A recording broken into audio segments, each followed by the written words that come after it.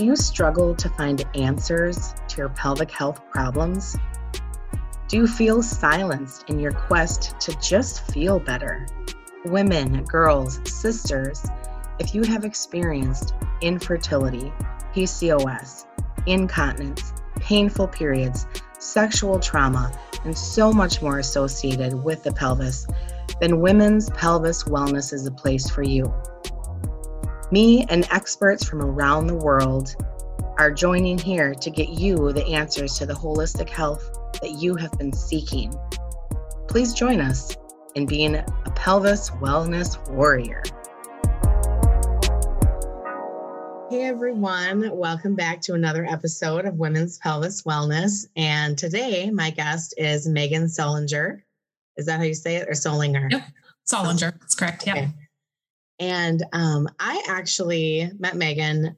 Somebody sent me Megan's article that she wrote about what she does, for a living, and that's what her passion is. And one of the things that you do is you help kind of like older teenagers to young adults, and actually everyone kind of within the fertility or the range of childbirth. So like 15 to about 39, you said?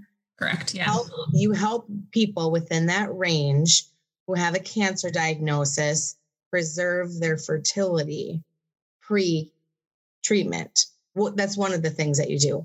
And of course, being in the medical field since I was 17 years old, I'm obviously aware that, I'm aware that cancer treatments and some cancers just themselves can either temporarily or permanently cause infertility. But I had never thought to myself, there must be a physician or someone out there who helps them through that process.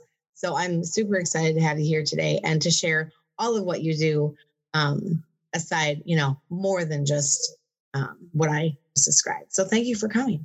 Yeah, thank you for having me. And I'm excited to talk about everything related to fertility preservation, because I think, as you mentioned, it's a really under-discussed topic or conversation. And I think that the more people know about it, the more we can get people the resources and the information they need to kind of make the right decisions for them, given their circumstances. So thank you. Absolutely. Yeah, no, I totally agree. Thanks. And again, it was something, I read the article and I thought, oh my gosh, I've never heard of this position before. I want, obviously then other people haven't. So let's contact that lady. So yeah, I'm excited that you're here. So I was just going to say, like, when I talk to my friends about like what I do and describe what I do, because it's really hard to fit into like one sentence or something. And I end up telling people about what I do. So many people, their reaction is exactly what yours was to the article that I wrote. I have no idea that this existed or that fertility was even something that is part of the discussion with cancer patients. So I think it's a really common, I don't want to say misconception, but I think it's a common reaction to understanding what I do, and that this position is really important. Yeah. Well, and I was going to say, it can't really be a misconception if you don't even know that it's out there. There's nothing, to like, you're not confused about it because I didn't even know it existed. So exactly. And so important. And of course it exists, but if that's not in your wheelhouse, whether in your professional or your personal life, how are you supposed to know? So that's why this podcast is here. Yeah. So awesome. Okay. So tell me a little bit about, the organization that you work with, but then also kind of how you got into doing this to begin with. Yeah. So the Ullman Foundation is the organization that I work for. We are a Baltimore-based nonprofit. We've been around for 23 years. And it started when our founder, Doug Ullman, was diagnosed with cancer as a 19-year-old in college, healthy athlete, and basically his family realized kind of through his diagnosis and their experience that there weren't a lot of resources for adolescent and young adult patients. So by definition, AYA, as you mentioned, Amy, is the age range. They are childbearing years, ages 15 to 39. So it's a pretty standard definition across the board and across the medical field. And in that particular population, there's a lot of focus on pediatric patients. There's a lot of focus on older adults and geriatrics, but this is really kind of one of those gaps in services and resources. And so that's sort of how and why the Ullman Foundation came to exist. It really is a grassroots organization. It started at the family's dining room table here in Howard County, which is outside of Baltimore. It started in 1997. So we've been around for a while. And our whole mission and our purpose is to make sure that no young adult cancer patient and their family members goes through the cancer journey alone. So we create that community of support for patients and for their loved ones. I like to say we're all inclusive. We have so many different types of programs that really we want to make everything accessible. So everything that we also do is free of charge, specifically for the direct services that we provide patients and their families. So we've been around for a while. We've had patient navigation, which is one of the programs and sort of where we one of our main focuses is on fertility preservation, as well as the psychosocial support piece of direct services and just really supporting the families and patients. So that is one of our longstanding programs. The fertility preservation piece is something that has evolved over time, and we can definitely talk about that a little bit more. So that's really where fertility preservation comes into play, is when we deal directly with patients, and then also education to our community as well, because a lot of people, like you said, don't know about that aspect of the cancer journey for the young adults. And it's something that is very specific to this population. I got into patient navigation, and my involvement with the Ullman Foundation goes back to about 2015. My dad was diagnosed with glioblastoma, which is a terminal brain cancer when diagnosed. And so I was his primary caregiver for the beginning part of his treatment and diagnosis. And having a healthcare and public health background myself, and then he was a physician, I realized, and I was extremely frustrated. We didn't have the support services of something like the Ullman Foundation. And I was just constantly felt like grasping at straws and really having to learn to be an advocate, when I felt I sort of had this aha moment, if I'm educated someone on healthcare and, science and medical stuff, and he is a physician and we're still struggling, I can only imagine kind of how many other people are feeling in a very different circumstance or situation than we were. And long story short, I was connected to the Ullman Foundation through a girlfriend here in Baltimore. Ironically, she worked for the Ullman Foundation as a navigator, and connected me to their young adult sort of volunteer group. And I literally went to one meeting and found the job posting position that I shortly after acquired, which is at the University of Maryland. So I sort of approached my patient navigation days in the hospital working with patients as I want to be that resource that I and we didn't have as a family for my patients. So if I've already learned something the hard way, I want to try and prevent my patients and their families from having to do that. I understand sort of how much a family and patient has to deal with, that if I can take something off their plates, or just do the research for them and help empower them and support them in very individual ways, then I feel like I've done my job, because that's something that I really wish that I had and we had. So that's sort of how I got involved with the Ullman Foundation. It came from more or less a personal family history or story, and just kind of all the stars aligned, and I found this position, and it's been incredible and super empowering, really, the past handful of years. I've been with the Ullman Foundation for almost 4 years now. Wonderful. Yeah.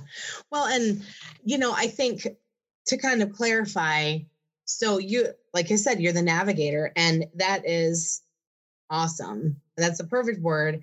I mean, right now, my parents are in the mid-60s range, and, they're starting to have some health challenges and stuff. And it's just trying to even call an insurance company to get a bill paid, or to find out why it's not getting paid, or to find out who's covered. It's so frustrating. And I just think to myself, there's got to be someone else out there who knows this system, who can just help her, and that's probably, an insurance navigator. Yeah. But no, and it's great because so you're like the liaison, so to speak. You kind of put people in touch, because you yourself don't help help the preservation of the fertility, but you put them in touch with the people who do, correct? More or less, yeah. So it's sort of, I guess the answer is it depends. For men, it's a different story than it is for women. So I have a much more active role in the male fertility preservation process if they choose to do it with the resources I have at the hospital. If they choose to go somewhere else to like a brick and mortar fertility clinic to collect their samples, that's more of a logistics thing. And I make sure that all the pieces are in order so that all they have to do is show up, get the sample, and make it as easy as possible. And similarly for women, it's mostly a referral process, but with either case, the first piece is education. And so I think that's a huge part, regardless of what the person ends up doing. Right. You sit down and have a pretty in-depth conversation if the patient is open to it, about their options and what the process looks like so that they can make an informed decision on what they would like to do. Sure.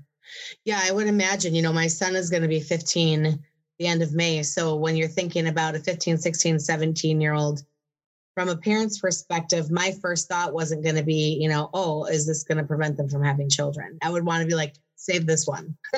Let's focus on this baby. So it's good to have somebody out there who's not in the situation to have the wherewithal to kind of think beyond, like right now or next year, Yeah, I think that's a very normal reaction. I mean, when someone hears that they have cancer, especially as a young adult, because we all know cancer as a disease of the aging.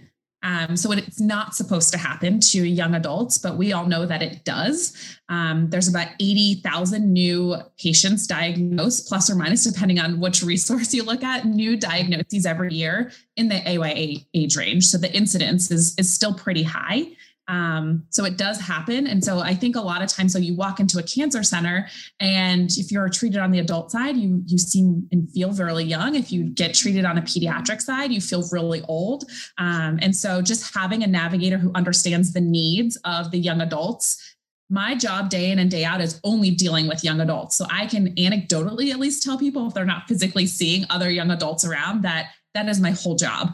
It takes up a whole day. I mean, I need more hours in the day to really help and address all the barriers that the young adults face themselves. Sure. And that's just one population. That's not the entire spectrum of ages that anybody that can get cancer. Yeah, no, definitely for sure.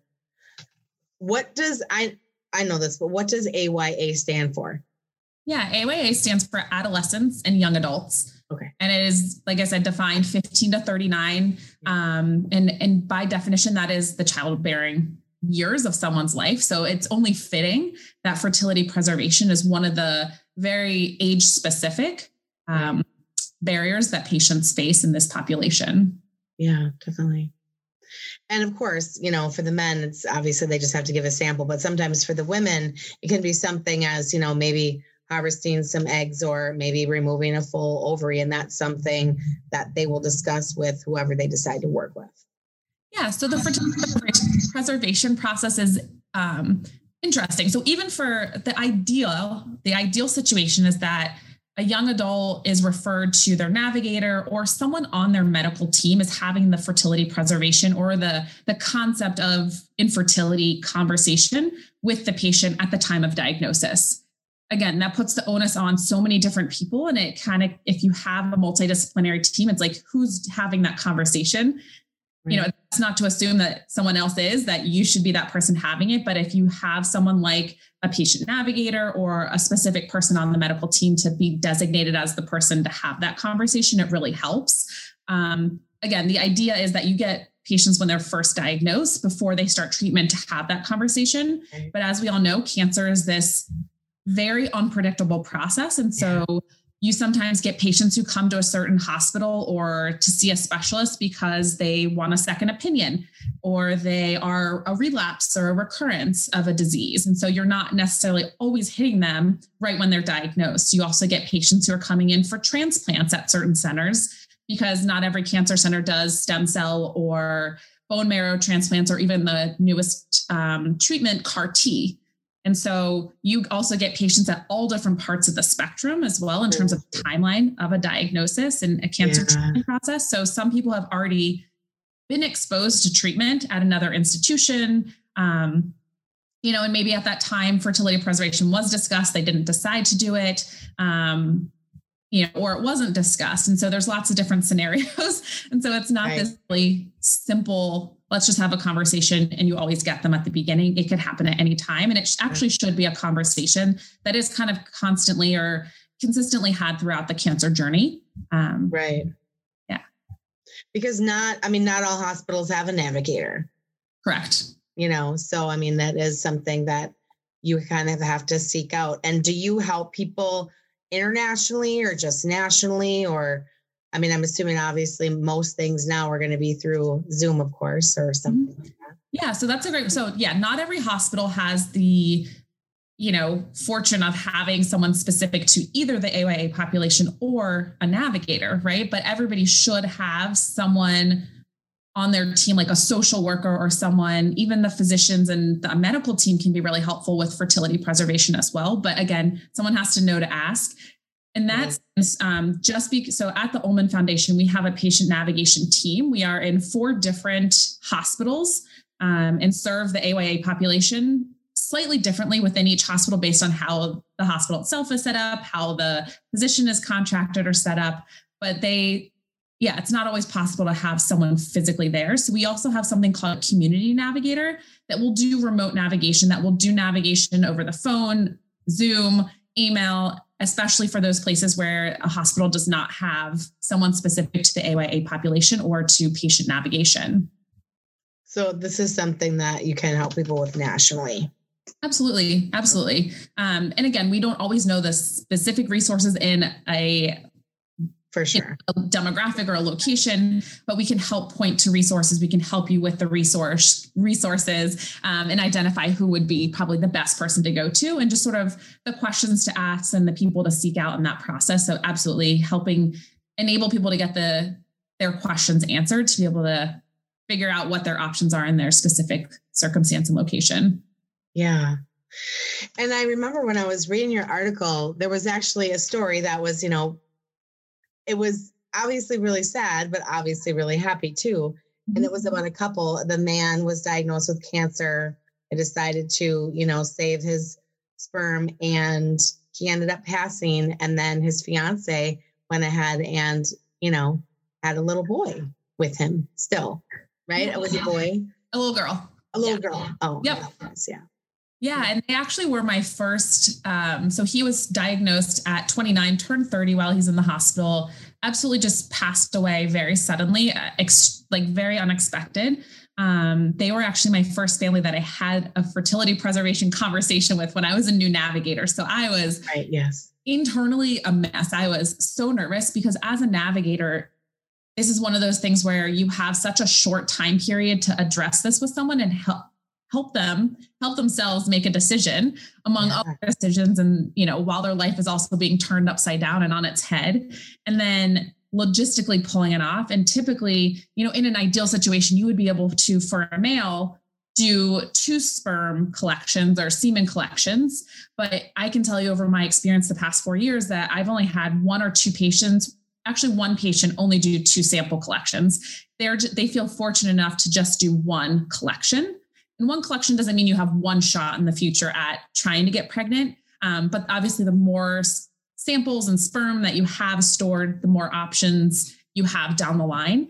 Sure. But I helped them preserve. They made, a swift decision as a family. And then, there's some legal documents that have to be signed as well, which again, I didn't know at the time, but now I know. Just giving someone the rights to the samples, while if heaven forbid something were to happen to someone in the meantime. And then, for them, the right decision was not to either donate their sample or discard it, but it was actually to use it. And again, that they felt was the best way to honor their loved one, Larry, who had passed away. And they had a daughter. This all happened, over 2 years after he had, passed away. But it just really kind of reminds us that sometimes you have to make a decision and you're not sure what the right decision is. You make these big decisions, especially in a cancer journey, under duress, right? You're basically like, your hands are held to the fire. You're like, we need an answer now. And, for some people, imagine a 16-year-old being asked about fertility preservation. Having kids, my guess is something that's so far from their mind, and really maybe don't even know if they want at that point. And so, giving someone the option to preserve their fertility gives them options, gives them hope. And even if someone doesn't pursue fertility preservation, having had that conversation with them gives them, again, it goes back to hope. It gives them this idea that they're not blindsided down the road, that if they do run into some infertility issues, that it's not something that was just never addressed with them, and that they felt like they had somewhat of a say in the decision. And that gives them a lot more, it helps with their quality of life down the road and once they're into survivorship. So it's a really incredible and powerful conversation, no matter what the person decides to do. Right. Well, and again, they're not going to think to ask. They're going to think, okay, what do we have to do to live? It's not in their brain at that moment. So I always sort of say the fertility preservation conversation is, it's like the ultimate icebreaker, right? So I'm coming in as a new person, one of 10 different new faces as someone's just being diagnosed, and saying, hey, let's have this really, potentially awkward conversation, this really personal conversation. Yeah. And,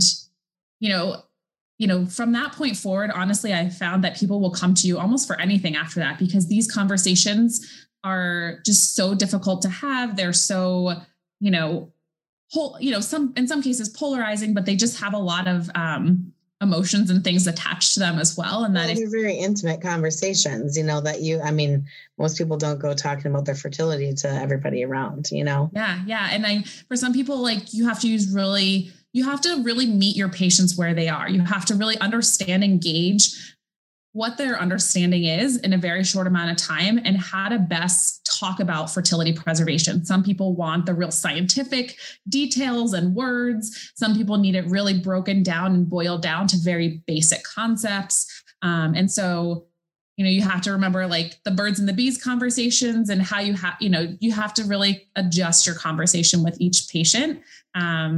And really listen to what they want, because sometimes they don't know what they want, but just really, again, it goes back to giving them as much information as we can as a navigator, so that they can make an informed decision, which is really the key and the point of all of this. Sure. Yeah. Wow. Yeah. I can't, I'm just thinking it would just be, it's a really hard thing to imagine. So what would you say? Because, being someone who's obviously very passionate, obviously very caring, there must be times when you're just a case just did not go the way you thought it would, or, maybe, because obviously, like you said, you have to meet your people where you are or where they are. So is it, do some people just, do they get upset? Are there ever people who just don't want to talk about it right now? Or I don't know. How does it kind of work with the process? Yeah. The whole spectrum, right? Sure. As someone is diagnosed, obviously they are so overwhelmed and bombarded with information and just being told they have to make decisions. And so for some people, their just capacity to deal with one more thing is just not there. It's nothing, I have to remind myself a lot of times, and this is with almost anything, right? Whether it's our personal lives, work lives, whether it's specific to fertility or some other conversation, it's not personal, whether or not someone decides to do it or their reaction is not what you expect it to be. People are really in the fight of their life. So you're kind of also meeting people sort of at their worst. Right. And then here you are giving them sort of bad news as well, being like, hey, there's this other thing that you didn't think about that is actually financially really expensive. And as a young adult, most young adults don't have these big nest eggs of savings accounts and money and all this kind of stuff that they can tap into to be able to pursue fertility. So it's really just this combination of, misfortune and and unfortunate circumstances on top of unfortunate circumstances. So yeah, you see the whole spectrum. Again, back to that family that I wrote that article about, they were so gracious and just so open to it. And that's what you hope every patient and family is like, but they're not all like that. Sometimes you get patients where, there's a parent involved and a child, and the parent wants one thing and the child wants something else. And so you really have to, I don't want to say placate. You have to listen to everybody who's involved, but ultimately the patient is who really should be the driving force. But again, there are family dynamics and, religious considerations as well. Sure. Sometimes you have a conversation and let people know that infertility is a possibility. So I'll give you an example.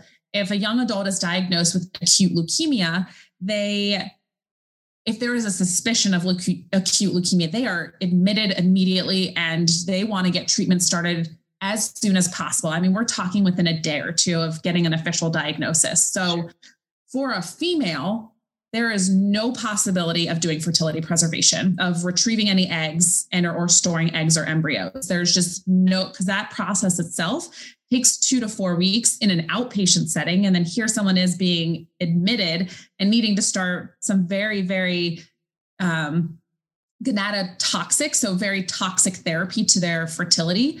And some of the medications that someone gets as an acute leukemia patient are extremely toxic and high risk to becoming infertile. Most definitely temporarily, if not permanently. So that's just like a situation where you still have the fertility preservation conversation to let them know that this is a side effect of their treatment.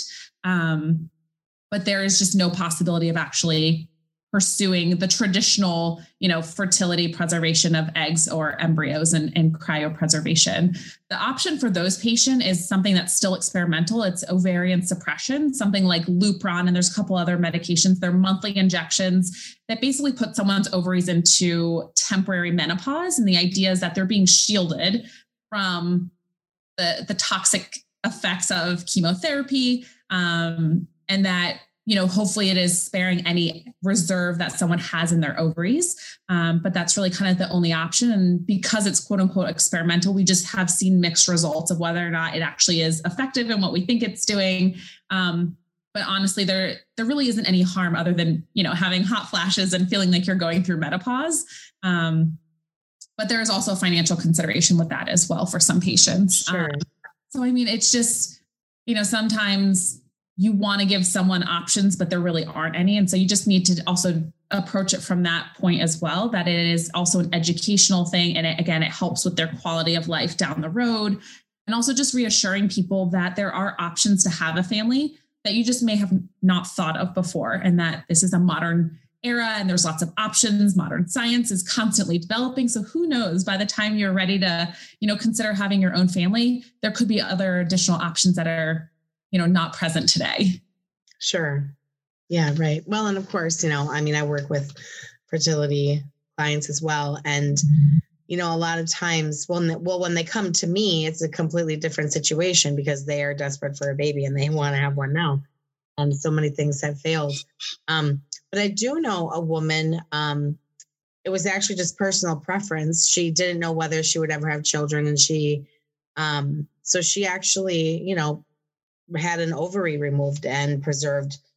And that is experimental too, with the idea that you can graft it onto the other ovary and then it will start working and it'll still be the age that you had it removed. I don't know if that's something, I'm sure that is something that is not done, very commonly or probably, pretty rarely depending on where you are in the country. So yeah. So anything that is experimental, again, you have to be at an institution that has an IRB Sure. or internal review board to make sure that whatever's going on is controlled setting, reducing harm, still offering people standard of care, all that kind of stuff. So yeah, those types of experimental options like removing an ovary or taking a piece of someone's ovary out or, all these different options that are not standard of care these days. Yeah, sure. It really are in between. But the thing about fertility preservation is the things that I'm talking about, like preserving someone's sperm, eggs, or embryos. Those are only for people who have hit puberty. Anything that is offered to someone who has not hit puberty, which typically happens before someone hits or is sort of to the population outside of the AYA age range, unless someone is sort of a late bloomer, so to speak. Those are only experimental. There are no standard of care options for a pediatric patient or someone who's prepubescent to do fertility preservation. Yeah. No. Gosh. Yeah. And again, it's not something that you think about. When your 7-year-old goes in for cancer treatments, you don't think, I wonder if, they're ever going to have babies. And the other thing too, is that, as you said, there are so many ways to become parents. Mm-hmm. So many ways. I always sort of tell people there is no guarantee, right? That's what we're asking you to consider as something. I call it fertility preservation and insurance policy. So if there is the ability to preserve having a biological child, that's basically what this process is. Right. But there are ways, like, let's say for whatever reason, your ovarian reserve, all the eggs that you have, those are pretty much harmed, but you still have a uterus and, hormones are not, still intact and all that kind of stuff. You can still potentially, with obviously the discretion of your medical team, potentially carry a child, just may not be biological. Or there are ways to have your biological DNA. You can either get sperm donors and egg donors and have a surrogate, or there's so many different options. A lot of times people will preserve their fertility, and then some people don't end up using their eggs, embryos, or sperm, and they can get donated. So there's still ways to because people's perspective changes. Whether or not you have a cancer diagnosis, we evolve and change over time. Our priorities change, our values, we want different things at different points in our life. So you have the best of intentions, but this process gives people the ability to pick and choose what's right for them 10 years down the road, if they're not ready to make that call. Yeah. A younger age. So it's a pretty cool process and pretty empowering to let people have a little bit of control in a place where, and on a journey where there isn't a lot of things that they can control. Right. So fascinating. Thank you so much. What would you say? I mean, I know that your job is probably obviously very taxing and obviously very rewarding, but, just tell me about like an amazing day that you had at work, whether it was somebody had like an aha moment or maybe, just whatever, just a great day at work, Yeah. I mean, for me, the most rewarding and the best days are the ones where you get to connect with a patient. And I think it's something that I've learned over time. So my whole purpose is to make sure someone feels supported. So support isn't always, getting someone money or connecting them to another resource. For me, the best day is getting to sit down with a patient, like while they're sitting in infusion for 6 hours, tethered to, their chemo, all the medications and everything, and just sitting down and really talking to them. Because I think what these patients and really any patient craves is the feeling of normalcy. Their diagnosis, they shouldn't be defined by that. And so I think for me, one of the ways that I've best been able to really connect with patients in the days that I think in the conversations that are the most meaningful are ones where I just sit down and get to catch up with someone, because for them, that is supportive. For some people, not for everybody, but just connecting with them on that level, and rather just making everything a transaction or, always about something so dire or, negative, that just really connecting with them and getting to know them as a person. And just, I think that also helps with them trusting you and coming to you when there is an issue, because there aren't always issues.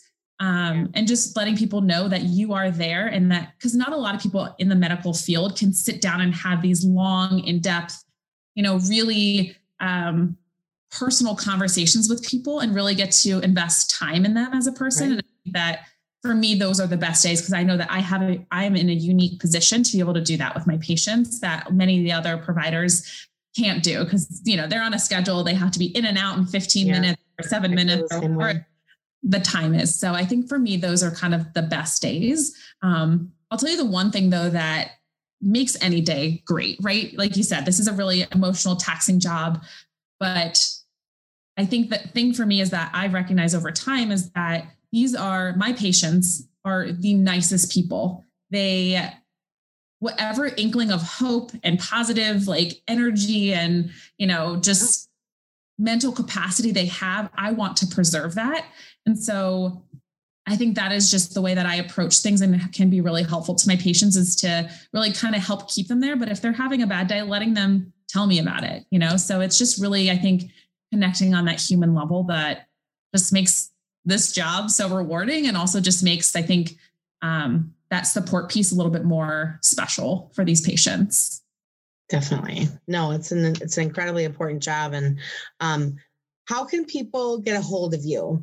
Or who would you, because I know like there's patient advocates, of course, there's social workers. If somebody doesn't have like a specific navigator like you do, or, like your job then, or your position, who would they ask about these things? Yeah. So, I mean, in general, a lot of hospitals are part, and your medical team is part of a multidisciplinary team. Sure. So if you ask your physician, or you ask anybody on your medical team, if you have a question or a problem, and just ask them what it is, If they're not the right person, they'll be able to tell you who is. But just knowing that every hospital has patient advocates. They also should have social workers. But again, not every hospital has ones that are specific to young adults. There are lots of young adult nonprofits and organizations like the Ullman Foundation out there that are either regional or across the US that help connect young adult patients. And so those are always great places to go to get, again, maybe not professional advice, but to connect with other people who have been in similar situations or circumstances and just see what they did in situations and how to deal with any barriers that you might be facing. So things like Stupid Cancer, Teen Cancer America, Lacuna Loft. I mean, there's so many organizations out there that are really geared towards AYAs. So I think that is a really helpful resource in general as well. And then the Ullman Foundation is obviously nationally recognized. We've been around for a while. And so if we're not the right organization, we will certainly help you find, those geographically, specific or need specific resources that would suit, kind of the things that you would need specifically. So the Ullman Foundation, our website, all of our contact information is on there. And so we make ourselves really accessible if anybody has any questions or needs any assistance. Yes. And of course, everything's going to be in the show notes. Megan, I want to thank you so much for sharing with us today. This has been amazing. And I think that, again, this is just it's just one more thing that is certainly not common knowledge. So I thank you for sharing all of your wisdom and expertise today. Yeah, no, it's wonderful. Thank you for inviting me, Amy. And I hope that everyone learned at least a little something that they didn't already know. And that this just, gets you more interested in this topic. So I'm really happy to be here and thank you.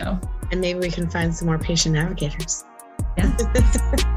Thank you for joining me today on Women's Pelvis Wellness, where you can be heard. Because remember, if you're not being heard, you're not being helped. Please join my Facebook group by the same name, Women's Pelvis Wellness, and join a community of women who are there for you to support you, guide you, and love you through your pelvic health struggles. Also, this is a great place to check out my new class schedule. Thank you for joining me and becoming a pelvis wellness warrior.